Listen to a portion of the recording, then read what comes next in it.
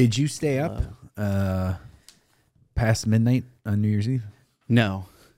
I shared on Sunday that we did it at 9 p.m. Well, I know you put the kids to bed. Probably after that. We didn't. No. Okay, I didn't. Midnight's not that hard for me to stay up normally. Not often I'll make it to midnight, but I usually make it to like at least 11, a little bit after 11. And going to midnight isn't like a huge deal or anything, but we didn't. No, I was preaching the next day, so I went to bed. Yeah. I was talking to you earlier. You, Chad. You were. I have to do, this is part of what I need to do better in the podcast this year. Yeah. I assume everybody watches this. Yeah. And that's not true. I think probably, well, I know there's a lot of people in the United States, first of all, that don't watch this. I know that firsthand. I'm told in the atrium, like in the literal atrium, like people who don't watch, like I've had wives like prod their husbands and say, I listen, but he doesn't. Oh, like, okay. Yeah. I'm never offended by that. I know, I'm not either. I'm surprised anyone listens. Like, that's fine.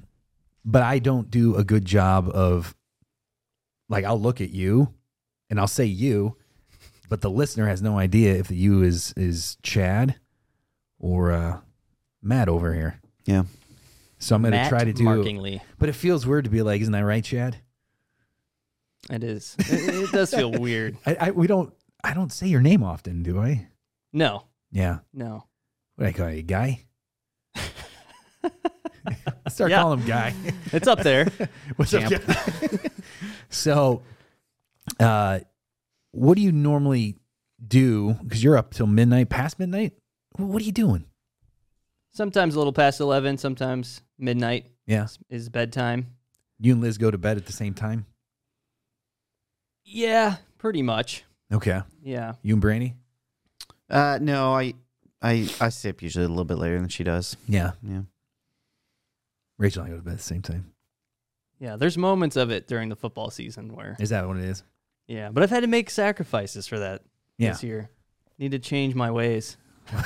Is that your resolution? Yeah, why is that? Because there's just a game that'll go on till 11 or midnight, which she'll go to bed, and then I'll stay down and watch the Ohio it. State game went on like right past midnight, didn't it? Yeah. It was like went to 12:01 and everyone saw the field goal. Which was an insane game. We could have had Michigan versus Ohio State, the game in the championship. We were this close this year. Man, sports.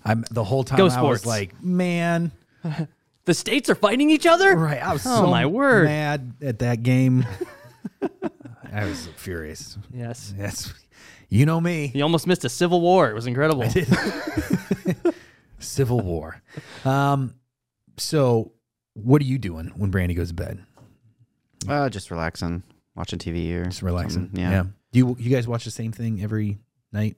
Yeah, we usually. Yeah, we watch your TV steady together. shows. Yeah. Yeah. So you're watching that same show? No. And getting ahead of her? No. Do you have your own show that you watch that she doesn't like? Sometimes I'll do that, yeah. Rachel's got 50 of those. That's what you need. Yeah. Wait, same with you and Liz? Oh, yeah. Yeah. I'll find a show that she wouldn't be into. Yeah. Yeah. Yeah. Are you guys into the same shows for the most part with your... For the most spouse? part. Yeah. Yeah. That's good. Happy New Year's, guys. Happy New Year. So we haven't had a podcast since the last one, which is always true. Incredible commentary. Thank you, guys. And that's all for this episode of the Atrium. Thanks for being here. We won't have another one until the next one. Well, that seems a little arrogant. I don't know. Lord willing. Well, look who's a prophet. Yeah. So we haven't talked about Christmas. How was your Christmas? Was it good? Yeah, it was good. What did you eat? I smoked brisket. You did smoke that. I did too. Yeah. One for Brandy's family, one for mine. How many hours? The first one was 12 hours. The second one was 11. So you're smoking this on Christmas Eve. And then Eve. the night of Christmas Day. So you got home from services and had to do all that. Yep. Wow. I didn't have to. I chose to. Well, how did it turn out? Good. Yeah. They turned out all right. The first one was a little overdone, but the second one was better. We got a meat thermometer in there the whole time? Yeah. There are new meat thermometers. I got a buddy, the guy who built this set, Kevin Ford. Yeah. I think David Swidrek has one as well. They're Bluetooth. Yeah. Yeah. He just put them in the meat, Go to your phone. Just right to the phone. Yeah. It gives you alerts and everything. It's crazy. Yeah. I don't prefer those because the Bluetooth, first of all, doesn't have, they make wireless ones. They're just the normal Wi-Fi band, and those go much farther. You can take the unit farther. Okay. And with the Bluetooth is you're like tied to your phone. You always have to be. And then the Bluetooth connection drops. I've tried them before. Okay. I prefer the old school. I do have wireless temperatures, but not through the phone. What's the right temp for a brisket? You want a 205 basically. 205. Yeah. Okay. And at 205, if you sneeze on it, it blows apart. Like it's that. Or is it? You got to slice it. It's like it should be like butter, like a hot knife going through butter. Yeah. Actually, your temperature probes are what you can actually determine how well done it is. Okay. So if you're really having to jam it in there, then yeah, it's not a good sign. What would you eat? Went to the in-laws. Yeah. And when I got there, mother-in-law had made prime rib, mashed potatoes, beautiful, green beans almondine. Yeah. So did good you have stuff. To bring anything? Did I bring anything? Yeah. Did you have to bring any food or no? Hunger. Just hunger. Yeah. I didn't bring anything. Did you guys get presents? Yeah. Yeah. What did you get? I got a My watch. son got a lot. You got a watch. Got a smart watch. Whoa. Make me smarter this year. Yeah. What's it do? It's moving it tells a lot. the time. Yeah. Basically, to be honest, I need to dig deeper into it. I need to figure out more of what it actually can do. So at this point, the watch is smarter than you. It's got a lot of similarities to analog. Yeah. There are some differences, though. It does tell my heart rate. Yeah. And it talks to my phone, and like my phone and it are best friends. Was you put that on a list? Did you want that? Yeah, I did. Yeah. And that specific one? Also, like just track my steps in the new year. I want to do that. Yeah. There's certain science out there. This is, you have to have a certain number of steps to stay healthy. So 10,000?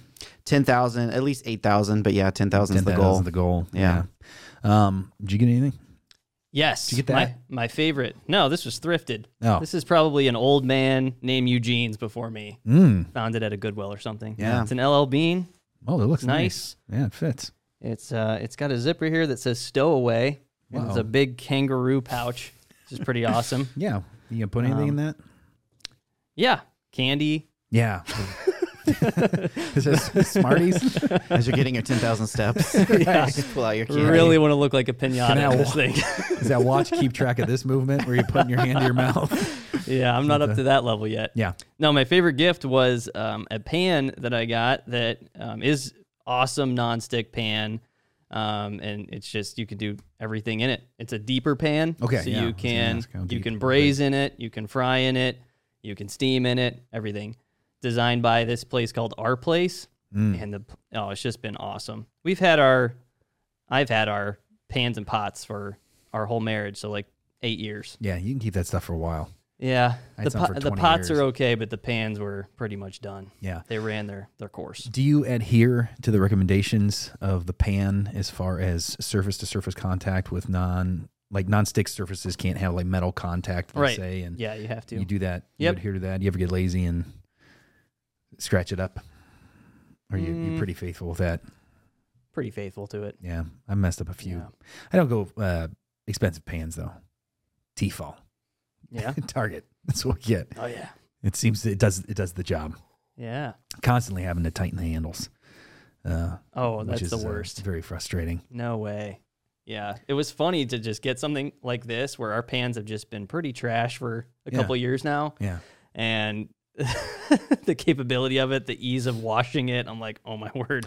Sometimes you just buy something and They're expensive. It's a very useful tool to your life. It makes everything better. Oh, yeah. Pots and pans are expensive. Brandy went through that when we got a new vacuum cleaner. Yeah. She realized like what we had been using was like from the Stone Age. Mm-hmm. And it was like a joy to her to vacuum after that. Yeah. It's odd that we don't, like, we'll spend money, we'll go cheap, like what's a good cheap mattress? Yeah. Or some cheap pots and pans.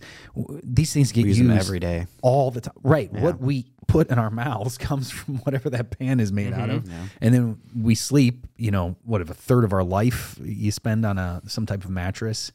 And now we're like, mail it to me in a box and I'll unpack it, and when it reconstitutes, then I'll lay on it. Yeah. We don't even test them out now. right. We're just like, hey, look at that wine glass and that bowling ball. That's incredible.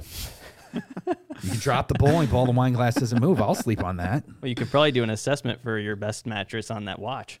You might be able to. It'll come to your house. Yeah, this thing asks me every morning if it wants to record my sleep, and it tries to like guess when I was asleep and all that. And What's the voice sound like? Pretty good. Oh, wait, does it speak to you? No, it doesn't talk to me. Oh, you said it asked you. It might be able to.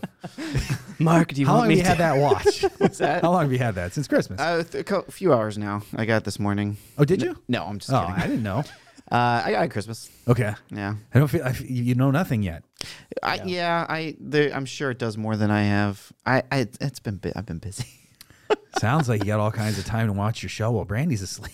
Hey, I preached on Sunday. I had to work all last week. Boy. Hey. Oh, here we go. I didn't just sit around and enjoy my Christmas presents. I was working. That's true. Thanks for doing that, by the way. Appreciate that.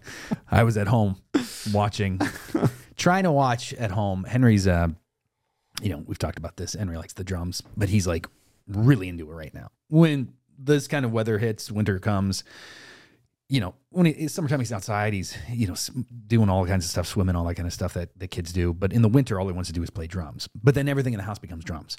This is why I buy T-Fall, because they wind up upside down on the floor every day. And he arranges them in size, and he's playing. And so I'm listening to you preach, like, Henry, cool it on the pot, dude. Hey, Blue Man Group. Right? Yeah, because he's just like, and I'm like, okay, like we have a jug of earplugs in the house, and when he starts, we just jam them in. And we'll just walk around the house because you just never know when he's going to bust out in some type of drum fill. Wow. You need to get a decibel reader. Oh, for I've got Christmas. him. I've got him. Yeah. What's the highest your house has been with the drumming? In that room, we'll push 105. Wow. Yeah. When my amp's cranked and his drumming, he has no control at this point. He's 6. He'll be 6 tomorrow, as a matter of fact. But he wears headphones. Oh. He wears ear protection. Yeah. I want to say that for the listeners. Yeah. Because I've seen the pictures. I want to make sure everyone else knows. Thank you. So we are responsible. Yeah, he has a nice set of Vic Firth isolation headphones. In fact, one of his birthday presents, I got him a new pair. Yeah. That are Bluetooth, because he's always messing with a cord and getting tangled in his cord. So you can track his meats. So, right. Yeah. Yeah. Keep track of his temperatures. Exactly. It whispers to him. That's right. Your meat is done. Right. It lets him know, hey, did you sleep good last night? I want want to like know. you were asleep for 8 hours. Have you ever seen The Terminator? Why does my phone want to know when I'm asleep? I don't know. That's the thing. Can it get off by itself, or does it stay on your wrist? Who is it sending this information to? I don't know. Mark's asleep. Yeah. He's the last one that goes to bed. Right. It's probably going to CC. I imagine she's going down and raiding the fridge. Oh man, she is the one. Yeah, she comes down all night long. She will not stay in bed. Right. Yeah, it is definitely going to CC. What It else? is. Who got you the pan? Liz, my wife. Oh, that's Yes. Doesn't she know you don't like things? Well, that was the thing. We get to get rid of all the other pans. Oh, I see. and I get this one. One in, one That's out. all I need. Yeah. hmm She get it from That's- the yeah. And I didn't even know I wanted it. It was That's funny. perfect. It was Man, so get rid of perfect. stuff. You didn't even know you wanted the pan? Every year she gets me something I didn't even know I wanted. And I'm like, this is what I would have wanted if I knew it existed. Yeah. Wow. So yeah, That's pretty. she's that's a great good. gift That's giver. a good gift Is giver. she? Yeah. Yeah. I talked about I'm not gift that way. giving on Christmas Day Yeah. or Christmas Eve services. Just this. Do you guys experience any of that at all? Where you struggle to receive a gift you don't feel comfortable receiving or giving? I hate opening presents. Do you? Okay. It's so awkward for me. I know this about you, which is why I don't do it. Do you like to give gifts though? I do. That's the way Liz is. Yeah.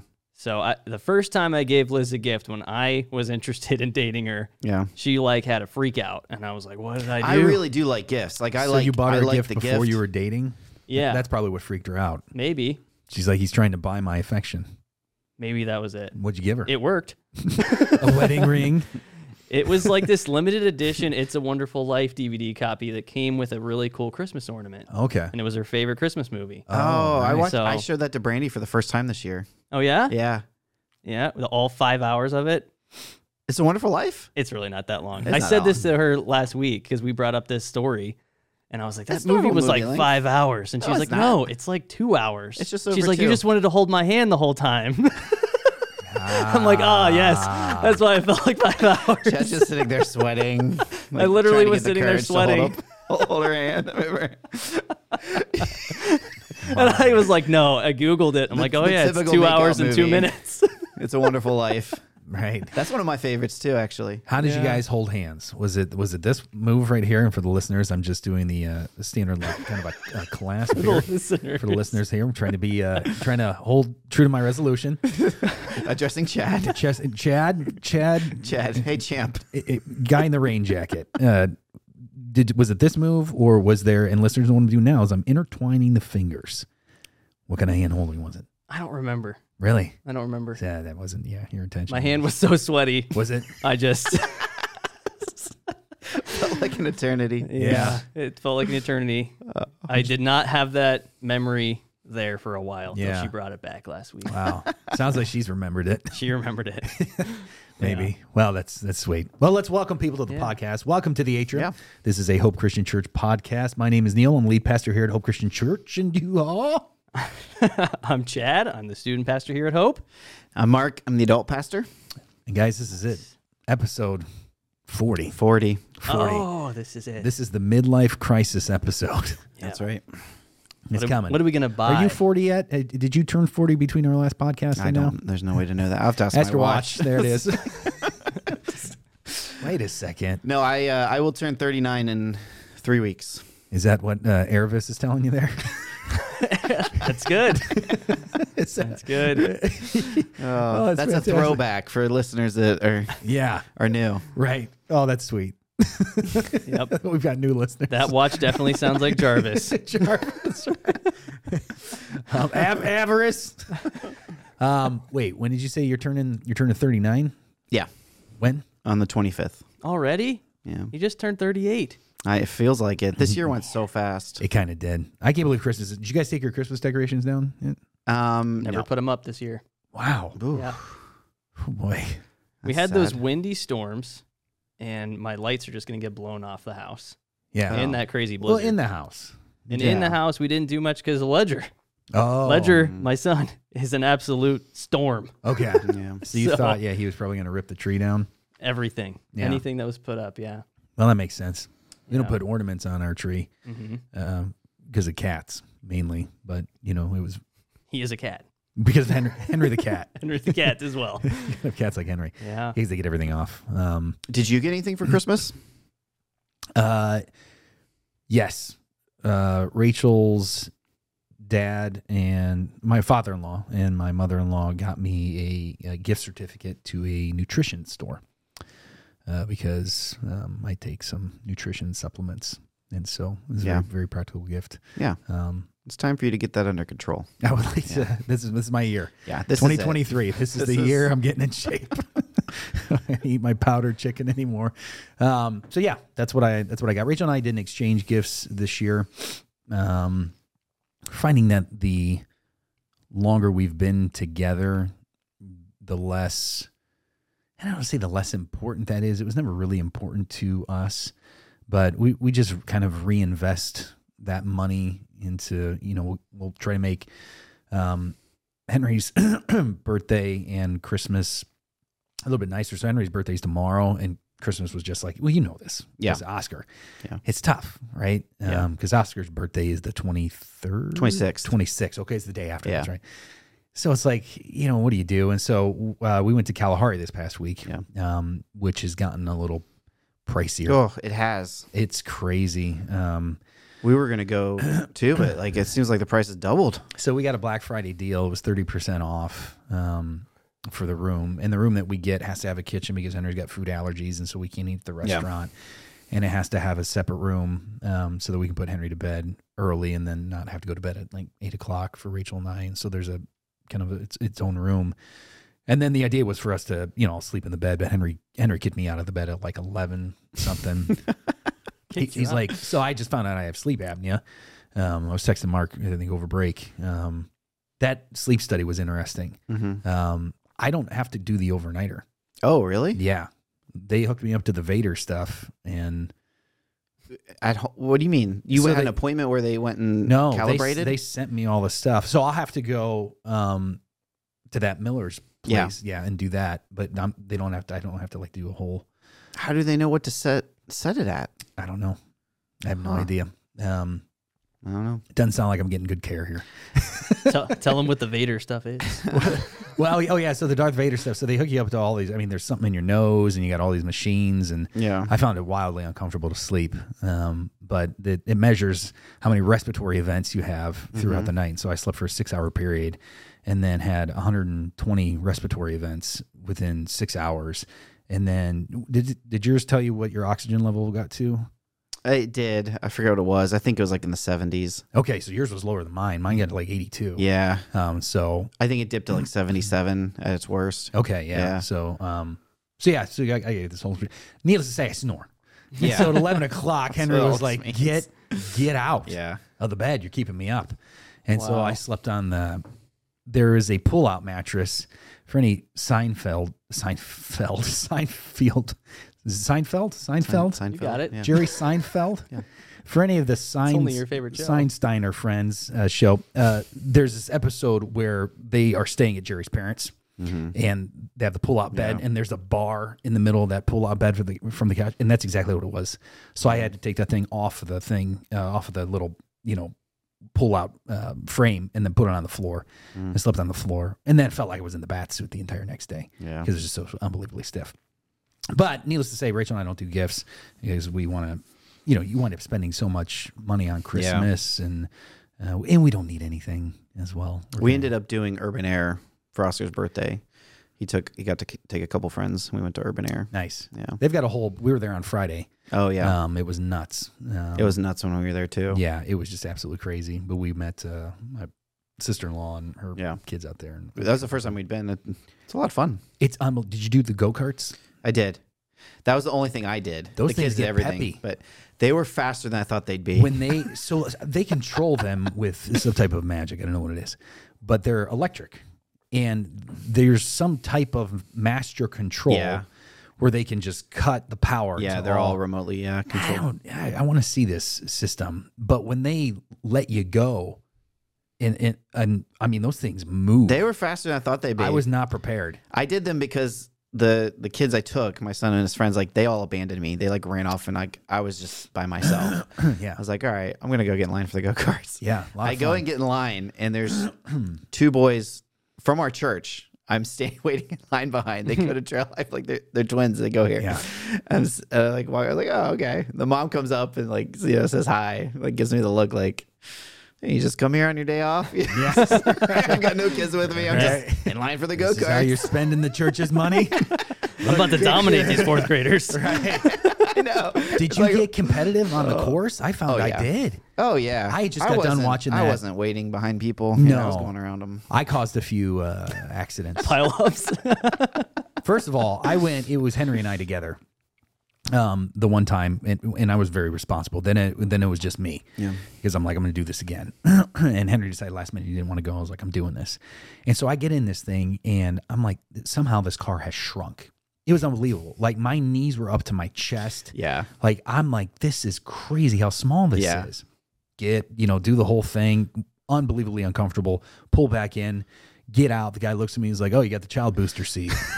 In there. Nobody said anything to me. Like I was literally even like the regular ones pretty tight. I can't imagine it being any worse. It was unbelievable. It was crazy. But yeah, I just got done watching that Drive to Survive show. It was a F1 documentary. And so as soon as I got in that thing, I'm like, I'm racing for Ferrari. Yeah, I'm like, I am every driver in this place is going down because I am a skilled driver on this card. That place is a lot of fun though. Yeah. And for Henry's age, it's very affordable. Yeah. I think next year, it kind of jumps up a little bit. Yeah. But it's good. So this is episode 40. As you might notice, if you're watching this or if you're listening to this, Jared is not with us. And Jared is going to be with us for a while. Jared has had, and his family have had a pretty rough run as far as health goes. They had COVID, then stomach bug, then had a baby, and then sick again. And so Jared's been really in and out of the office quite a bit over the last 2 months. And so he is behind on some things that he needs to get done. And so he'll be editing the podcast and posting it. And in lieu of Jared, we're going to have Chad and Mark here, and we're going to be handling this kind of for the foreseeable future. We'll kind of see how Jared's schedule is over the next. He might pop in from time to time, but thank you guys for being here. I know this is a commitment for you guys as well, and thank you for taking the time. I know that you put study and thought into this, and so I'm excited for kind of a new year and a new format on the Atrium a little bit. What we're going to do today is we're going to have you talk a little bit about Sunday. Sunday was and you said this to the church, it's what we know is a one-off sermon in the biz, if you will. And that's simply just a singular sermon that's not a part of a series or larger series. And we're going to start the Now What 2023 series this week, back this week, and then I'll handle that. And then we're going to move into another series. And this year's sermon series look different. We're not going to have as many series this year. We're going to take some longer walks in the park on certain series. And so I'm looking forward to that as well. But why don't you talk a little bit about Sunday? It was January 1st, New Year's Day. You were kind enough to take that and give me the day off, which was very kind. And thank you for doing that. And talk a little about it. It was called Kingdom Come. Yeah, I titled it Kingdom Come. I was thinking about that Sunday, very transitional Sunday. Yeah. Christmas is wrapping up, New Year's Day. There's, so many themes, so many ideas that just pop into your head immediately. And I had this idea of Advent because that's what we celebrate during the whole month of December. That's what we celebrate leading up to Christmas. And then it's over, and we think Advent's over. And so I wanted to bridge that gap into what's known as the second Advent, because the first coming of Christ really points to the second coming of Christ. And from what we learn in the season of Advent, we take with us into the second season of Advent. We still look forward to Christ coming, our promised King coming back. And like I said on Sunday, if you look at Jesus' teaching, his teaching centered largely around the kingdom of God, this idea of the kingdom of God. And so to kind of tie that into New Year's resolutions and that idea of, how do we plan our year? How do we live our life, essentially? What should it be focused on? And I wanted to kind of give us a little inspiration, give us a little motivation, maybe a little kick in the pants to let's set our sights on the kingdom of God, what Christ directed us to, because he's coming back. Yeah. I like what you said on Sunday that, this word Advent doesn't appear in Scripture. The concept does. Yeah. And when the concept appears in Scripture, it's always the second Advent. That was it. Yeah. And I said this on Christmas Eve, for the Christmas Eve service, as a transition into communion. The only thing we're instructed to celebrate is, and really even anticipate, is the second coming of Christ. And then we celebrate what Christ did on earth, not his birth necessarily. The instruction is to celebrate his death, remember his death. Now, there's nothing prohibiting us in Scripture from celebrating the birth of Jesus, right. And I think it's a valuable thing. But out of the two, it's interesting that we, spend so much time and effort on the one that we're not instructed to celebrate. Really, the people under the old covenant were celebrating the first Advent. That's exactly what it was. And now we celebrate the second Advent. Right. Right. Yeah. They were all but they weren't even celebrating what had happened. They were anticipating. They were anticipating it, right? Yeah. We should be anticipating. Right. Yeah, and that's what we should be doing now, is anticipating it. So I appreciated that you kind of reinforced that on Sunday and gave a little bit more depth to that, because I think that's an important thing. I think it's a difficult thing because it's hard to focus on something that you don't know when it's coming. Yeah. And we know how, kinda, right? The two men standing there as you saw him leave, he will return. So we know there's going to be something. Yeah. But it's not like when we booked the trip for Kalahari, we knew what room we were staying in. We knew when we had to leave. We knew what we needed to pack. And so we were looking for, we had been there before. And so the anticipation was even more. Yeah. None of us have been there. We don't know what heaven is going to be like. A little bit of what we're going to talk about today is what is heaven, what is the new heaven and the new earth, what's that going to look like. But it's hard to anticipate because you've never experienced it, and there is no set date. Yeah. So to sit there and anticipate, like, what does that even mean? Yeah. How do we look forward to it, and what should our thoughts be? These are all good things to, I think, kind of contemplate. That's at the heart, I think, of the righteous living by faith. Right. That's the faith that's taught throughout the Old Covenant and the New Covenant. Abraham set out, just go. You don't know where you're going. Noah, get in a boat. Right. You're fine. And that's living. I think that's how we live by faith today. We're living by that faith of the second coming. And I think that's true. And I think that component of faith is, Abraham was go, right? That's a faith that goes. But there's two different types of faith. There's a faith that goes, and then there's a faith that waits. And a faith that goes feels different. There's a different anticipation, a different mystery. If you don't know where you're going, certainly that can be difficult. That was Abraham. Go where? Just go. But ours is a faith that's waiting. Yeah. And while we wait, we get distracted.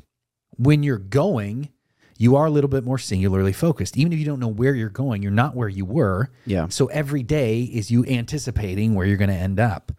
And a faith that waits is a little bit more challenging, I think, because as I wait, I still have everything else around me. This is why I could never work from home. Like, when COVID happened, the world moved remote and so many people work from home. That would be incredibly difficult for me to work from home because everything else is at home.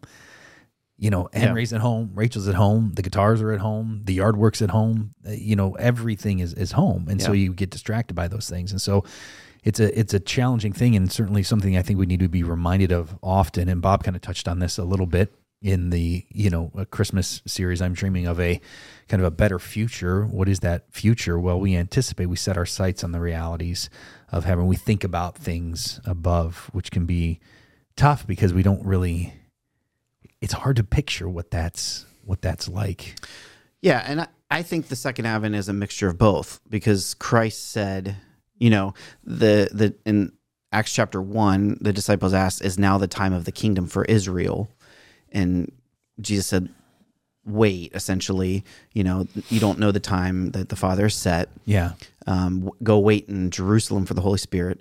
But then those two men, the two angels that were standing there, said, why are you staring at the sky? Why are you waiting? Yeah. And that's kind of, to me, that's a get going. Yeah. Go build the kingdom. Right. Go do the work Christ has set out. Yeah. Serve by his example. Yeah. This is a faith that goes on earth but waits for heaven.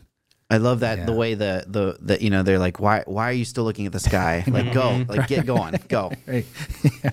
I don't know. There's so much stuff I'd like to see. Like, I always picture a little snarkiness. Yeah. What he's doing. Yeah. Like, he's gone. Like, get moving. Because the angels could have said, okay, now go and do this. But instead they're like, why are you still looking at the sky? Mm-hmm. Like, Right. why are you still looking? Like, he's gone. Like, the clouds have taken him. He's gone. I feel like I would have been like, you just give me a second? Like, a dude just floated. Like, you just give me 1 second? I'm a processor. I need to process this. I'm a okay? processor. Oh, Yeah. I would have made a terrible But apostle. it's implicit in the way it's said, Right. Go. Right. Go do. Yes. Go do. Yeah. And that's it's certainly a mixed bag of all of it. But I thought you did a fine job on Sunday, kind of reminding us and kind of setting the pace. This Sunday we'll open up the Now What series, and I'm going to talk a little bit this week about what the theme for the church is. We're kind of doing something new this year, kind of taking the vision and mission and condensing it down into a singular theme. And so I'm excited to do that this year and looking forward to doing that. I contemplated New Year, new format, not doing a meet and greet. I contemplated not doing that. Yeah. How do you guys feel about that? Do we have a new segment? Maybe. I don't know. That's the thing. Like, I thought about removing this because we've done met and we've done greeted by now. We've done grit. Yeah. We've done it. I thought about, getting rid of that, but I think replacing it with a new segment would be good. But then I was like, what new segment? Yeah. And then I thought a segment called That'll Preach. No. That's good. That's it. It's a much more That'll sophisticated That'll transition. And it's just all a segment of what you think will preach. And it can just be you going, love, and just be done. I've got something for this. Something just came to mind. You want it? Let's do it. Want to hear this story? Yeah. We were talking about WWJD bracelets earlier today. We were. In a meeting, and how much of a throwback that is. Yeah. The vintage. Do they make them anymore? Yeah. They're woven. They do. Who is making them? We don't know that, but they're still around. China. I had one in high school. Why wouldn't we know who's making them? Yeah. We're not buying them from the dark web. Well, we're buying them from the light web. The web of light. Anywho, I had one in high school, and I don't remember what I did, but I got in trouble, and I got dragged to the principal's office. I think it was a principal and an assistant principal. It was something bad. Here we go. And I had this bracelet on, and the principal said, "So what would Jesus have done?" Ooh, boy. I said, "Not what I did." Right. Yeah. Right. That'll preach. Right. Oh, man. He died on the cross because of what I was going to do. Yeah. It's better to that's ask it. for forgiveness than permission, okay? That'll preach. That'll preach. So we'll talk about this segment. Yeah. What I do want to do though is, before we get into, and we've got a question today that we're going to kind of tackle a little bit that is based on some of the stuff that we've talked about over the last couple of weeks, episode 39 in particular, and what heaven and the new earth is going to look like, what it's going to be like for us as believers. I thought it'd be nice to kind of talk about, we talk about resolutions a lot throughout the year. And I find that most people, and I saw this, or I didn't see it, Rachel told me about this meme that was like, big shout out to all the people that are, starting the new year off right, but you're still going to wait till Monday because the first is a Sunday. Right. And so, Yeah. We do have this kind of reset mentality for and I do as well. Mm-hmm. Like, for me, being into, fitness and health, I even modify what I take in. I'll start like a summer plan, like because I want to look and feel a certain way, come June. And I wait till January to start that. And I think, well, the holidays are here. I'm going to eat a pile of mashed potatoes and butter and a bunch of rolls. And so we've all got these kind of this feeling of reset, new year, new you, and not just for, you mentioned on Sunday, diet, exercise, and finance. Those are the big three, and they are. That's what everybody does. And I'm going to talk a little bit about on Sunday about how we're doing with these things. But for those of us that are followers of Christ, there is typically a spiritual component to the new year, the reset. We experience it here on church. Every January and February, it's busier here typically. Then come March, a lot of times it starts to taper off a little bit. People don't come to church because people are like, you know what, we're getting back in church this year. A lot of people are getting back in the Bible this year. And so I know, we've talked about over, the past year a little bit about what we do on our own personal growth plans, spiritual growth plans.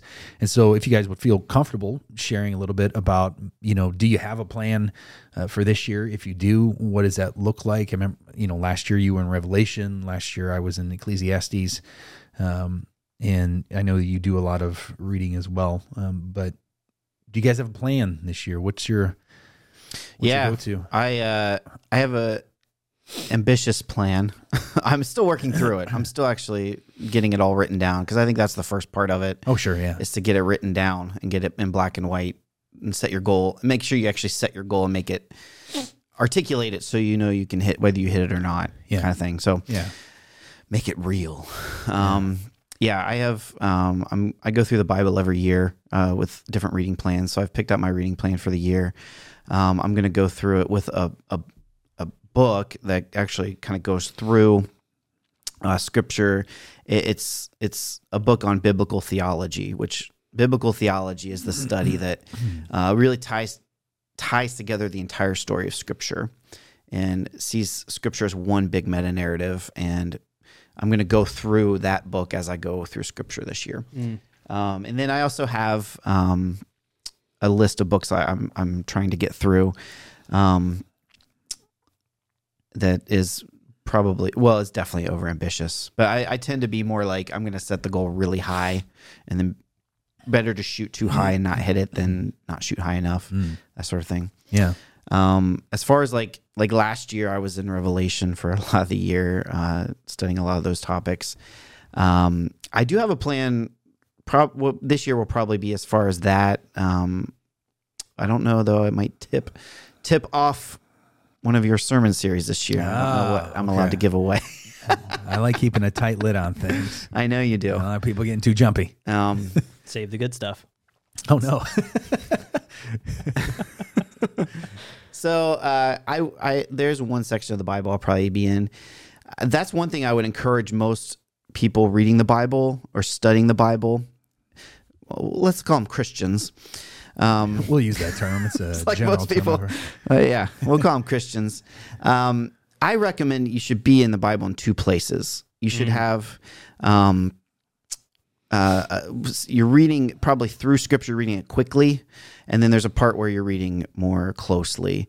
One pastor I follow, I think he uses one part where you're doing it for familiarity and one part where you're doing it for intimacy. Yeah, that's good. So like the reading plan where you read the Bible through in a year, that's your read it quick. Don't stop, kind of. Don't hunker down. Just keep going. After you preached the Old Testament 101, I talked to some people. They're asking about that, I was giving them that advice, like just read it like a book. Same thing. Yeah. Just keep reading it. Don't, because I struggle when I have a hard time doing that. I get to Genesis 1, and you're like, what is it? Right. I've never thought of it that way. And then like in the beginning, what does he mean? Yeah, in? Exactly. Like it's like every time you read it, a new word pops out, and like you gotta almost fight that and just read it like a book and get through it.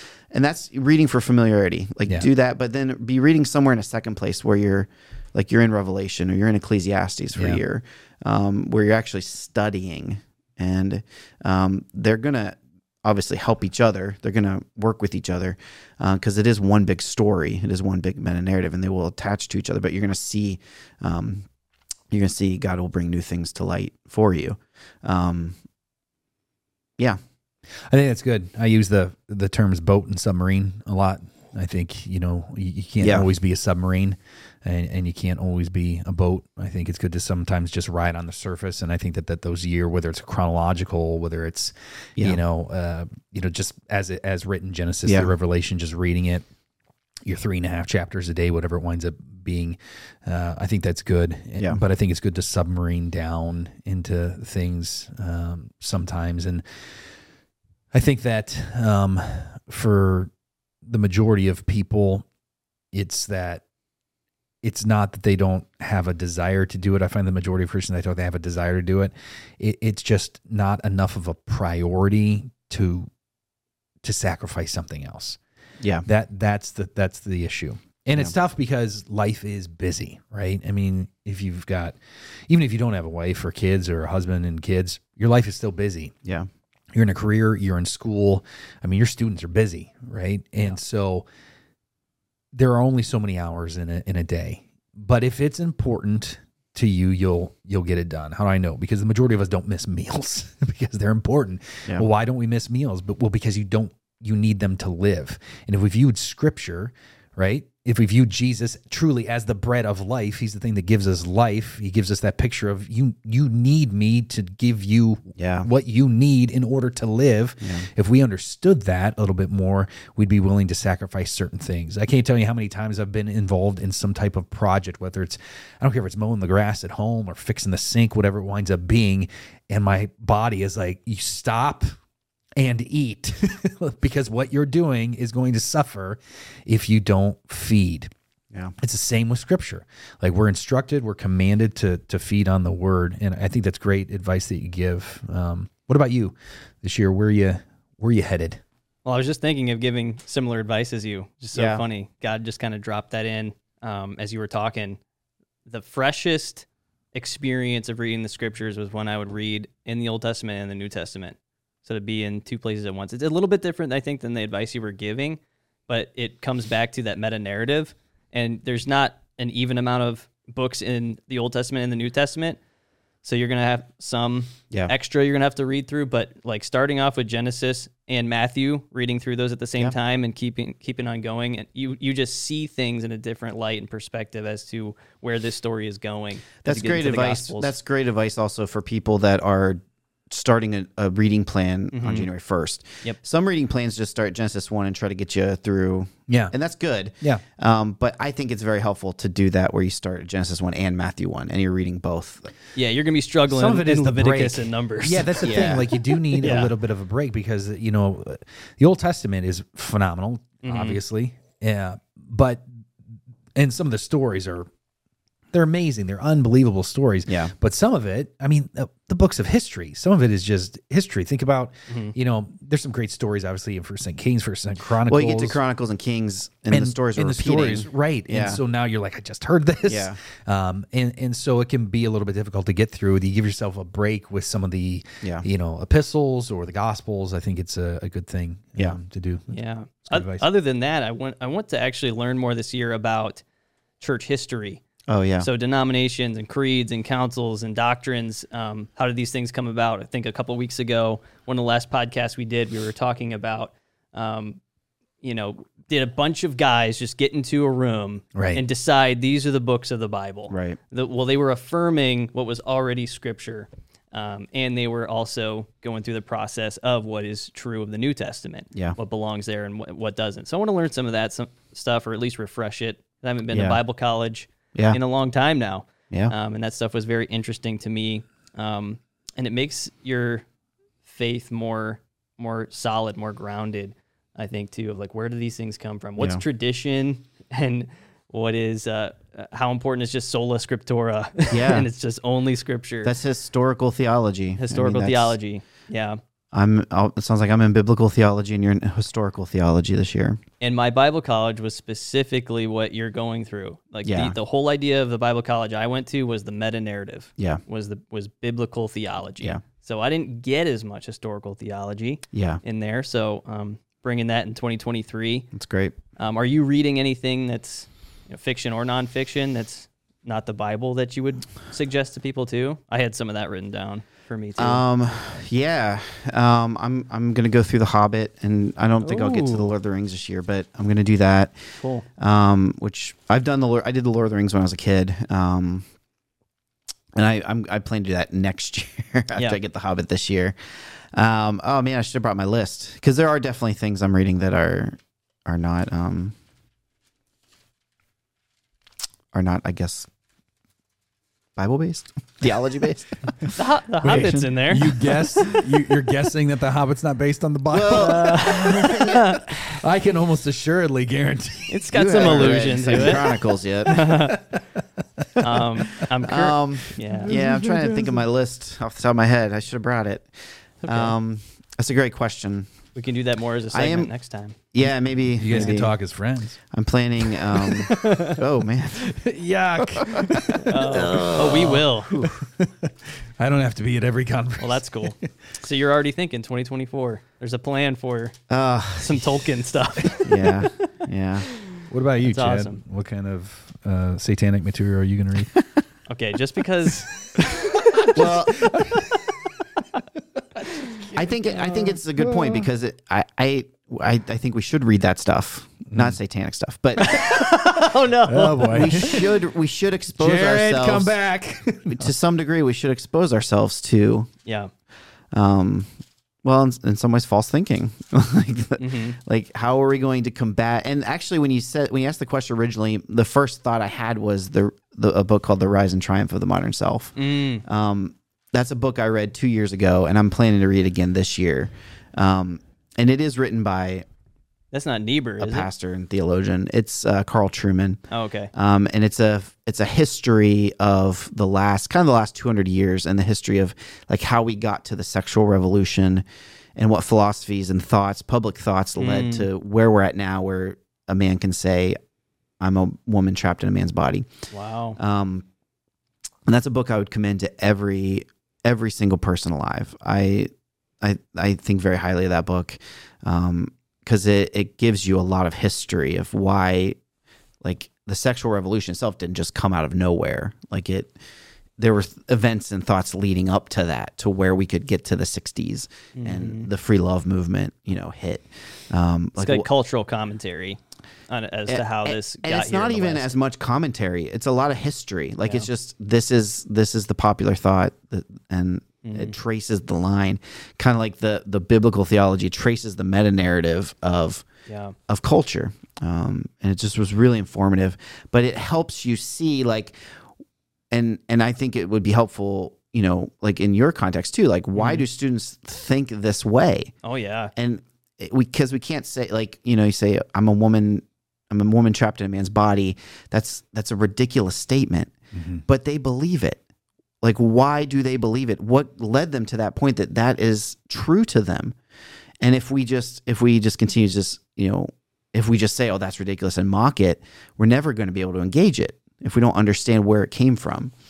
And ultimately, hold up scripture with it. Like, why don't they see scripture and something that seems so clearly defined, clearly delineated? Like, how do they get so far off? Yeah. That was a rabbit hole, but that you're passionate about this. Like, that was the first book I thought when you asked that. But even that, I guess, has ties into Bible stuff. Definitely. Absolutely. I'll say the other, like, that, what I just said was like all my, I guess, knowledge-based goals. Another big goal I have for this year is really digging into my small group, and growing in that way. Because knowledge is one way, and I think knowledge is probably the primary way, or one of the primary ways we're renewed and transformed, the way Romans 12 talks about. I think it starts in your head and goes to your heart. But I think that doesn't just happen by reading. I think it also happens in the context of Christian community. And and we just, when we launched grow groups, I launched a kind of a new grow group as well. And I'm excited to kind of dig deep into that group this year and commit to them and grow with them. That's good. Amen. What about, you feel comfortable sharing any type of student goals or goals that you guys have for, you're in charge of men's and women's and small groups as a whole. You had mentioned small group, obviously, a little bit there, but you handle a lot, and you've got, all the students, the junior high and the senior high. Yeah, this week is going to be the vision nights for Hope Middle and Hope High. Yeah, good. Where's God taking us this year? But I won't get into all that because I don't want to give it away. I want them to hear that. I will say this will be a crossover between the last question and this one then. We're going to do an event we're calling the One Team Summit, which is like a one-night conference just for high school students, 9th through 12th, all in our area. Obviously our church, but all of our area is invited. And so we're doing this with Fellowship of Christian Athletes. And a gentleman whose son and daughter-in-law attend our church. He's done some John Maxwell certification stuff, Patrick Lencioni stuff. And so some people I'm connected to at Fellowship of Christian Athletes went to his event on Patrick Lencioni's 6 Types of Working Genius. And I've become a fan of Patrick Lencioni via reading some years ago, The 5 Dysfunctions of a Team. Yeah. It's a phenomenal book for teamwork. And this new tool he's created with his team is to increase the ability you guys have in your teamwork at a company, right? It's usually used for adults in a company to whatever goal, mission, cause they have to be better at that mission. They haven't really done this assessment with high school students. And so we're kind of getting to be the guinea pigs of using this assessment with high school students. But I love what I've seen so far with the tool because it's very relevant to spiritual gifts. Like, what gifts has God designed you with that you can understand you're wired for and how you can contribute to your world, to the church, ultimately. And what brings you energy and joy is going to help you identify that gift, right? We've talked a lot about that this past month. Oh, yeah. And so the 6 Types of Working Genius, it's an assessment, but it's a book I'm also going to pick up and read. and we're going to do this event and allow these high school students when they come in to do the assessment and go through it together so they can be better in their teamwork and discover their God-given gifts. So I'm excited about that coming up in February. It'll be good. What's the date on that? February 26th. Nice. 4 to 8 p.m. here at Hope. Awesome. And how do they sign up? We don't have the registration up yet. Oh, save the date. Coming soon. For those listeners, Chad held his finger up. Only the trailer dropped so far. To say, hang on a second. It's coming. Sneak peek. Yeah, that's All good. Right. I like it. Yes. What about you? What you got going on for ministries? Yeah, you'll see. We're gonna do a lot of things we did last year. You'll see like the women's conference, the men's conference. We've got some things planned that are gonna be pretty exciting. Kind of growing those ministries. The grow groups launched last year, and we'll develop those. I over the shutdowns, we started those church-wide studies. I kind of want to get back to those. Yeah. Like producing our own studies. I've gotten a lot of feedback from those. I hope to kind of get back to those this year. Yeah. Those take up a lot of time. Oh yeah, they definitely. Yeah, they definitely do. That's a big, big commitment for you. Yeah. Excuse yeah. me. And then I also want to look into our prayer ministry. Yeah. That's kind of going to be, I think, a focus for this year. Yeah. So lots of exciting stuff. Yeah. Prayer ministry. You and I will talk about that. Part of what we talked about a couple of weeks ago, and as it relates to deacons. Yeah. That kind of being a part of that role. So yeah, we're excited for that to kind of come. Is that going to be part of the Now What? Yeah, at this point, I think it's going to probably move into that serve until space. Yeah. I'm kind of finalizing all that now. Yeah. It's so interesting because I was telling Chad earlier, the challenge of working the way that I work is sometimes because I work so far ahead that by the time something comes, there's been changes and changes in the church, changes in, kind of direction or where they need to go. And which is fine because the changes are never drastic enough where the foundation hasn't been laid and most of the work is done. But sometimes I just need to strip the paint off that I put on the wall and just paint a different color. Yeah. And so some of that happens with the Now What series every single year. So this year it's going to feel a little bit different, but I'm excited about this year as well. This year thanks for asking, guys, where I'm going to be. Well, got like I'm just 4 weeks of sermons going you're going to tell everybody. Yeah. You'll be answering that question over the next month. No, so last year I was in Ecclesiastes, and what I typically do, and I never get through it, is my goal is to read through the Bible, kind of like that bird's eye view every year. And most of the time I'm just Genesis through Revelation. I don't, Old Testament's exciting for me. Yeah, I know. Yeah. I really enjoy it. And I enjoy it more now than I ever have because the majority of my time is spent in the New Testament. Yeah. And so it's not that, I've got a handle on all of it. I certainly don't, but I'm just in it so much that when I get to something like Samson, I'm like, ooh. And so one of the series we got coming up this year, we're going to be dipping into the Old Testament quite a bit. And so I'm really excited about that. So I always try to get through the Bible in a year. I never do it because I don't have the discipline to not stop and study something. So most of the time I'll get to like Mark. I never get to the epistles.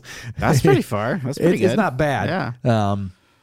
So that'll be my goal this year is to do that. And then this year I'm going to spend time, and this will never happen, but I want to make it through the major prophets this year in not a hardcore deep way like I did with Ecclesiastes, but part of prepping for the 101s was opening up, and studying for me, the major and the minor prophets. And I don't think I'll get through Isaiah. So my big goal is, major prophets, Isaiah, Jeremiah, Lamentations, Ezekiel, Daniel. Those are the 5 major prophets. And then if I could get there, great. But odds are I'm going to be in Isaiah for the entire year, which I'm great with. Because Isaiah's tricky. Like it can be. Isaiah's referred to as the mini Bible. Yeah.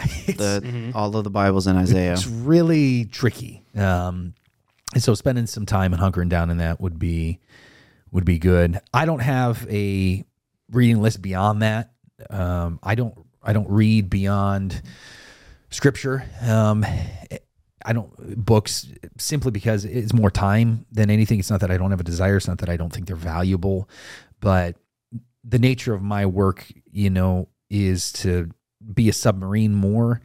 And so to read beyond that, I think I don't know if my mind could compartmentalize those things. And I also know that I would say I'm easily influenced, but it's hard for me this sounds like a humble brag. I don't mean it this way. It's harder for me to forget information. And so if I take something in from, an author, I will probably naturally accidentally steal it somehow and put it in. And that drives me crazy. Yeah. Like I have heard, sermons from other preachers, and they're saying something, and I'm like, you didn't come up with that. I know where that came from, and they'll own that content. And for some reason, and I understand that God is the one that gives it all, but to me, there's just something disingenuous about that. Yeah. Accidentally doing it is one thing, but it's possible that they accidentally do it. And I've had conversations with people over this, like, hey, that didn't, but you owned it. So I try my best not to do that. Not that I am opposed to using anything else. I think it's fine. You and I have talked about quotes a lot in sermons. Yep. I think it can be a valuable thing, but just the way that my mind works and the nature of my work right now, I don't do a lot of reading beyond the scriptures. I find that does enough for me. As far as the church goes, I'll set the pace for the church on Sunday, and kind of that theme we'll talk about, because that's my main ministry. You're just broken down into students and men's. Mine is kind of that bird's eye view church as a whole, and so I'm looking forward to that. As far as personal growth this year, beyond the major prophets, or beyond probably Isaiah, which I will barely get through, my goal this year is to not spend a lot of time learning new things. And this sounds strange, and I know that and I know you guys know me. I have so much to learn that will never end. It will never end, and it's going to get to the point where I spend so much time learning and not as much time trying to live it. And so, as cheesy as that may sound, my goal this year is to just try to live what I already know, live what the Lord has already revealed to me through His Word. On Sunday, we're going to talk about the fruit of the Spirit. This church is probably so tired of the fruit of the Spirit because I talk about it all the time. But to me, those 9 things are so important. Is the Spirit producing love? Like, am I really loving people? Do I really love people? Do I really love my wife and my son and Mark and Chad and Lori Mount and Judah Webbs? Do I love the people of this church? And so, okay, how am I living that out? How is that known?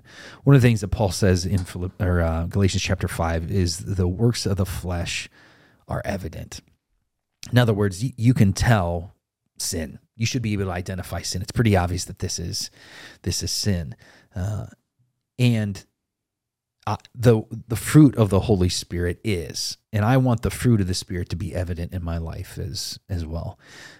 I want to be that light.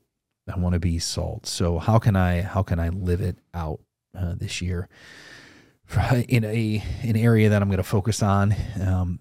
Specifically is contentment. I talked a lot about contentment this past year, and wanting to really, if I'm going to live it, like hunker down on that. I find that I'm a person that is very rarely satisfied. I'm just not satisfied. Always wanting something different or wanting something new. I like change. I'm not opposed to change in certain areas, controlled change, if you will. I enjoy routine as well, but the routine that I have in my life produces change. I do the things I do for the change. And so I find that a lot of what drives that for me is discontentment or a lack of thankfulness. for what I've been given. And so when I say I want to live it more, focusing kind of on that fruit of the Spirit, and then focusing on having a spirit of thankfulness, I think is for me. I'm not setting out this year to learn more about church history, which are wonderful things and things I need to brush up on too. Like my church history is shaky at best because I don't use it very often. Like I spend all my time writing sermons, crafting sermons, and then, a fair amount of time counseling with people. And so kind of that own personal pursuit for me is to try to live it more, which is kind of what you were talking about on Sunday. Not just focused on living out that anticipation. So that's kind of my stuff this year. So likely Isaiah, the Bible as a whole, live it more, be more content. Must be nice for you. You don't like stuff. Well, that's really good. And I say I'm doing church history stuff because I'm going to have students who are like, why should I believe this? That's your space. Yeah. And there's so much broken up over these years. And I hear this professor or this teacher or this friend of mine, this peer saying what they know about Christianity. And is that true? And, they're getting sermons from every which way that might not be true. And know not only that the story is a meta-narrative, but that it continued on. And this book has stood the test of time, as we have said. Yeah. We're still in the story. Still there. We're still there. And just like you said, in culture, everything is being broken up and shattered into pieces of whatever I want and desire. Yeah. And we're okay with that and tolerable of that, but not how God designed everything in order. Yeah. And yet so the church kind of gets this rap for, well, there's all these denominations and everything's broken up and this thing went that way, this thing went this way. How should I believe that? It can't be all true. So I want to know that stuff so that I can help students know this is true and it is the foundation that they should build their life on. Yeah, I think there's wisdom in that for sure. Well, let's cover our question for today. Thank you guys for opening up a little bit about that. I'll read through this question and then, we can just start kind of tackling it. It says, hello, pastors. I love the Atrium and your ministry. Well, thank you. In listening to episode 39 and learning about the final judgment, a question came to mind. I suspect the answer may be, we don't know, because God has not chosen to reveal this to us, but I figured you all would be able to clarify. For those people in our lives who are not saved, should they never come to Christ, will those of us who are Christians remember this and miss them in heaven? If heaven will be a place, or if heaven will be where we have no pain or sorrow, does this mean we won't have this knowledge? I know that anyone coming to Christ is up to him. We can only plant seeds. I often find myself so sad thinking about all those in my life who may end up in hell and never experience the glory of walking as his child and spending eternity with God. Thank you for all you do in Casting Pod, the humor, the lessons, and the realness. Lego thing. And then a bunch of cry face emojis. This is a faithful listener. Yeah, it is. This is a faithful Dedication. listener. This is a great question. Yeah. And, well, you want to start? Well, we can just go clockwise, or I can start. Sure, I can start. Yeah.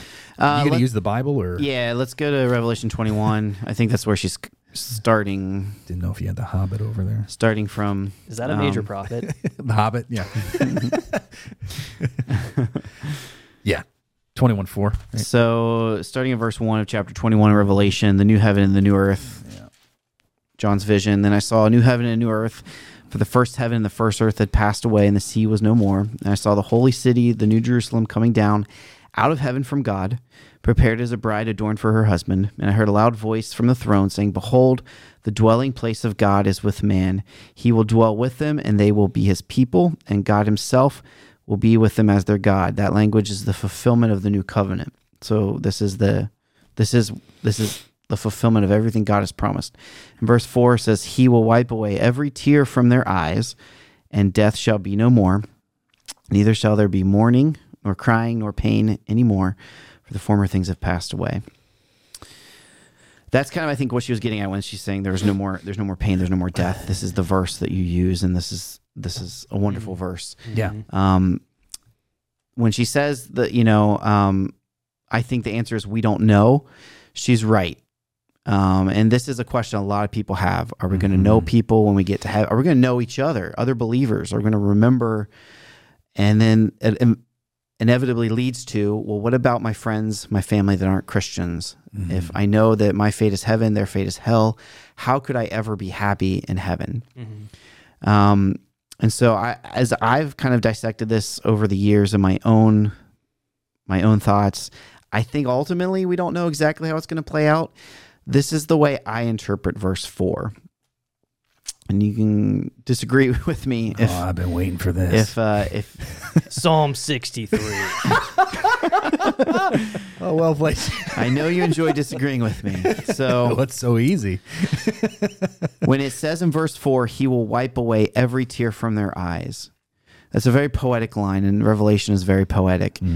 I, however, view that as a very specific action Jesus is going to take and change us. When he says he'll wipe away every tear from our eyes, that's part of that glorification we're going to receive, the new bodies.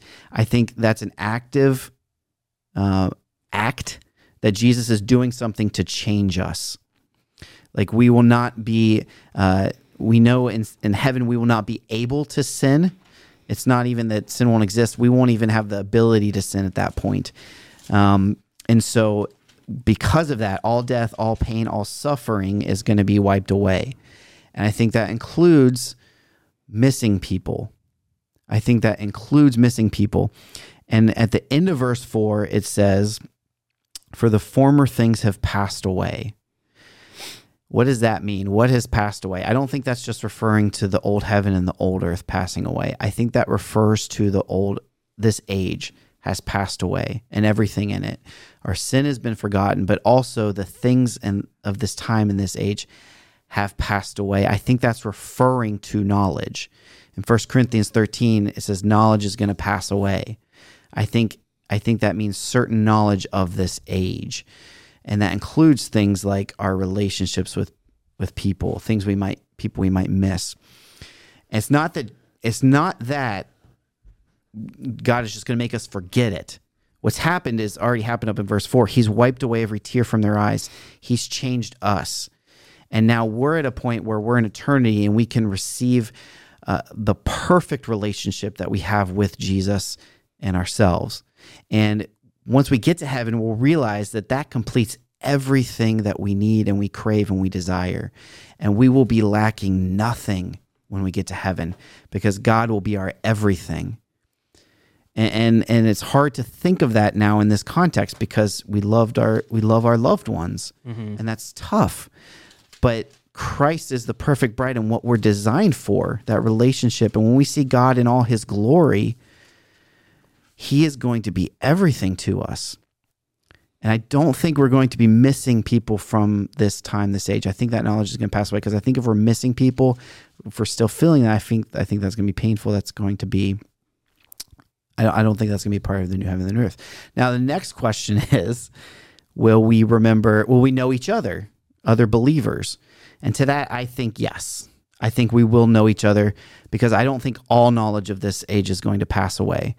Like Jesus was confronted. He said, the woman who had a bunch of husbands, who's she going to be, who they're going to be married to when they get to heaven.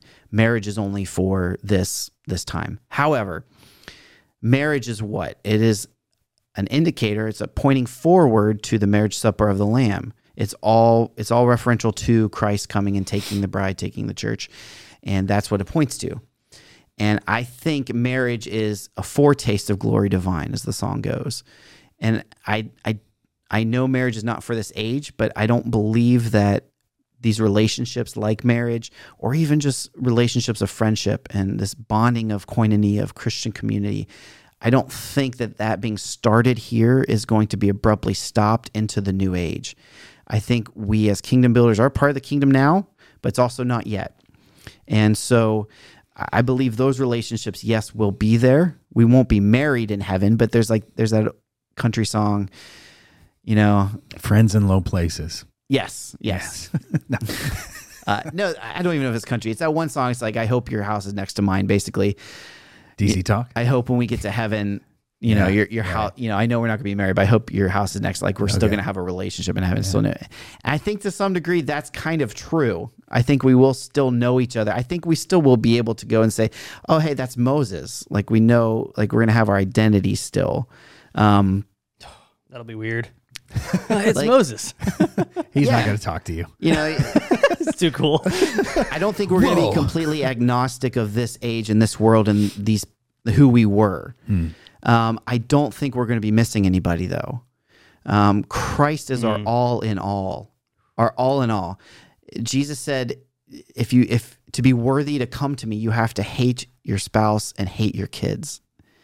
And he wasn't saying literally you need to hate them and you need to love them. He's saying in a contrarian way, if it's held up Christ or anybody else, your most important people in your life, you have to accept Christ because Christ is everything. And I when we get to heaven, we're going to be completely satisfied in every way. And that pain of knowing for eternity, if we know like, well, this loved one is suffering, is in hell, I don't think that's what verse 4 here is saying in chapter 21. That's my take. That's my view. It changed when I looked at that a couple years ago. It said he will wipe away every tear from their eyes. He will do the action. Like, yeah, he's doing the action. Like he's doing something to us. That's part of the glorification process that we're going to go through. I think that's my view. Chadwick. Koinonia. That's fun to say. Christian community. Christian community is, Francisco. I'll go in on that for a second. I mean, Isaiah. We just were talking about it, right? Yeah, he's got a few things to say. He's got a few things to say. The mini Bible. Our thoughts are not his thoughts. Our ways are not his ways. Yeah. So a lot of people fell away from Jesus' teachings because they wanted to stick to their thoughts and their ways. Yeah. And so this is tough to wrap your mind around, but Koinonia, Christian community, the goal of this is to be all together pursuing union with Christ and trusting his judgment. He is the true king. Yeah. I don't make these decisions. Yeah. He makes these decisions, and he's going to wipe every tear from our eyes. So, yeah, I see what you're saying there. I haven't arrived fully at where you are because I haven't been in Revelation as much as you probably, too.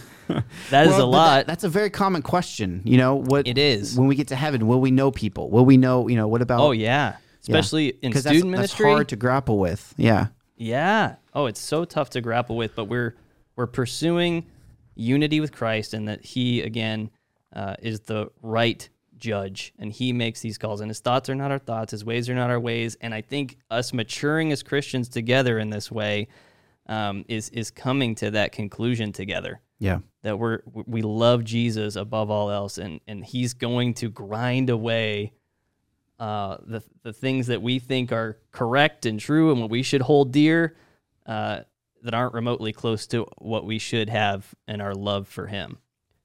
Yeah, I think that's good. Yeah, I think that I don't disagree. Hey, yeah. Finally. I would just like to say it better. No, I'm kidding. Just kidding. No, I agree with you. I think that there's some evidence. I think the answer is ultimately we don't know. Like we talked about earlier, none of us have been there.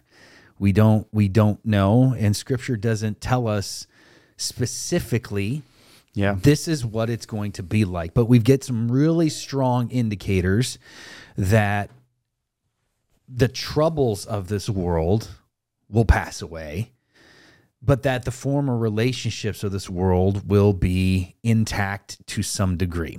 Go to Mountain of Transfiguration. Jesus up on the mountain, Peter, James, and John. Who shows up? Moses and Elijah.